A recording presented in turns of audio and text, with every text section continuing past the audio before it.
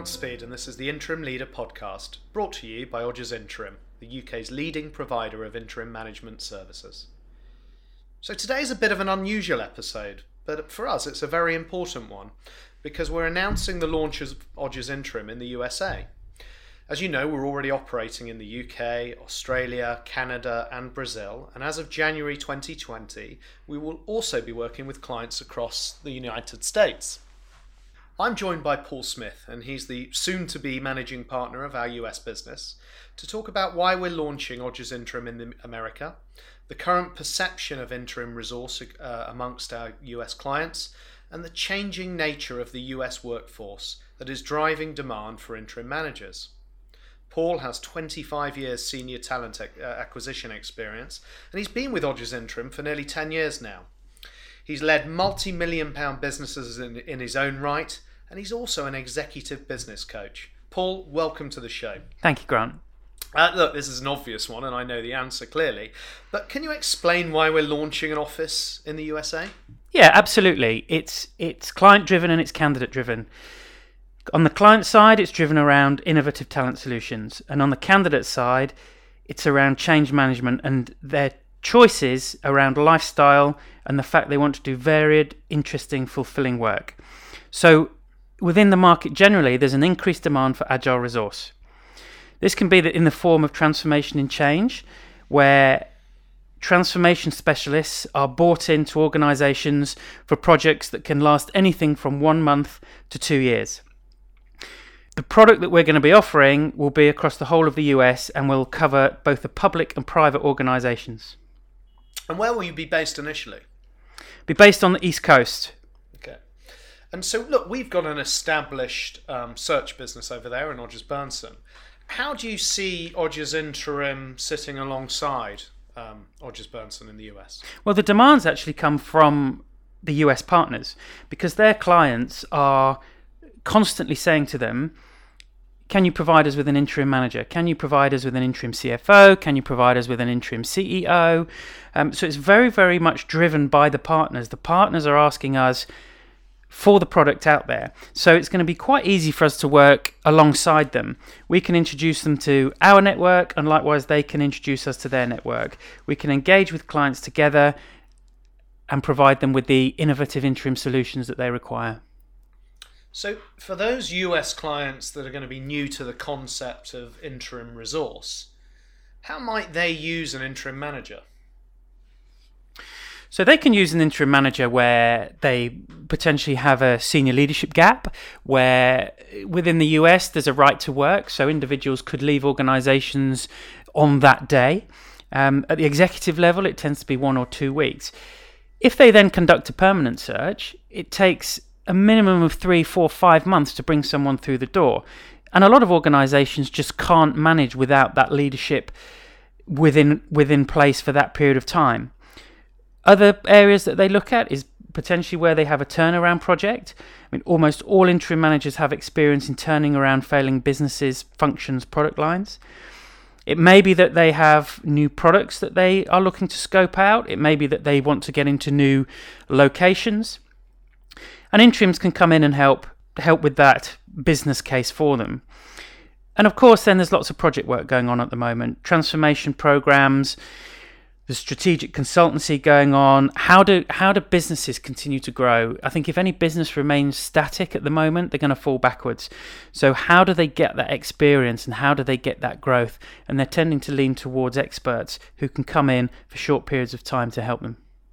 And how would you describe the benefit then of using interim managers to that audience? The classic is speed. So interim managers tend to be available at very, very short notice, tend to be immediately available, and actually have a real want to come in and do short-term project work. It's exactly what they do. So in this world of immediacy, where clients to make a decision and they demand action straight away, interim is the place to go. They also then bring in lots and lots of experience. They've been in these situations before. Classic interim roles are where you require a certain level of expertise and you want someone to have done that time and time again so that they can land and go from day one, as opposed to learn, train and develop. Again, in this world, lots and lots of organisations are very results focused. So to bring in a short-term hire that's going to deliver from day one is paramount to short-term success. There are actually lots of other factors. So another benefit of an interim dropping in is that they are separate from a company's internal politics, and they tend to be quite candid in their approach. So often interims are hired to shake businesses up a little bit, to come in, have almost a helicopter look on the organisation and be able to make recommendations for change and then implement those recommendations. Often boards, senior leadership teams get too engrossed in trying to drive the business forward and actually forget about many aspects of what made them successful in the first place. So sometimes it's really important to have an external objective view on where they're going wrong and how they can put it right. And of course, the other one is where you need a senior leader. Potentially a department or a function has lacked leadership. They are struggling. It looks like there's a high risk on flight with regards individuals within that organisation. And then it's important to bring in a really stable senior leader who can just ensure that everything becomes stabilised, and the business can then move forward from there. Are there any US industries or types of companies that are demonstrating a particular demand for interim managers? Yeah, absolutely. The private equity industry is really hot on interims at the moment. A lot of our requests are coming from private equity. And really it's because once they make a decision, they want to move very quickly and they want to execute on that decision. So often we get calls for interim CEOs, interim CFOs from private equity, where a business in their portfolio is lacking leadership talent and they need to inject that talent very, very quickly.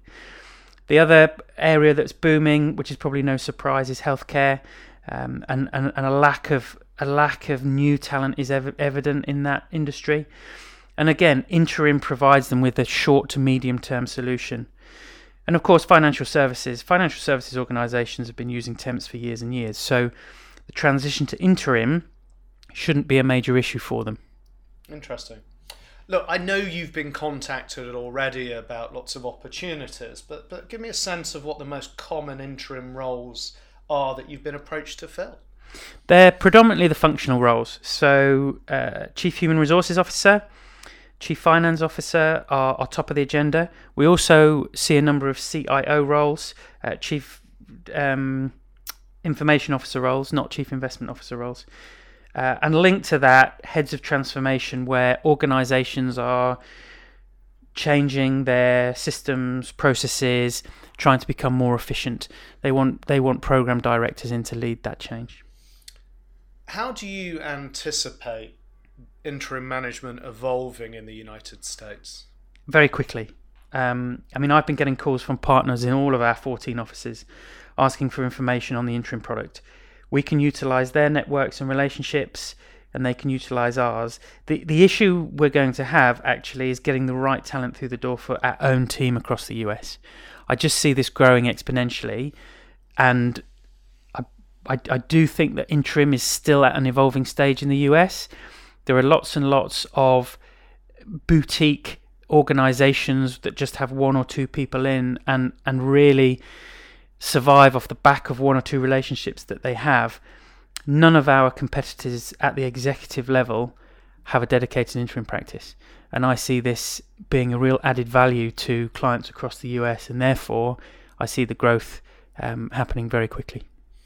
And what's the plan from a geographic perspective? So we're going to start on the East Coast. We're going to start in Boston because of the private equity community, as well as New York and Washington. Ideally, we then will spread across the middle of the US to Atlanta and Chicago, with probably a view to landing in the West Coast towards the end of the year. Well, thank you very much, Paul. I just want to say one thing, and that's good luck with it. I know it's going to be an interesting move. I know you're looking forward to it, and I'm sure you'll make it an enormous success. Thank you, Grant. Appreciate it. Thank you to everyone who has joined us for this episode of The Interim Leader. If you've enjoyed the podcast, please do like, subscribe and follow for more insights from our network of consultants and interim leaders.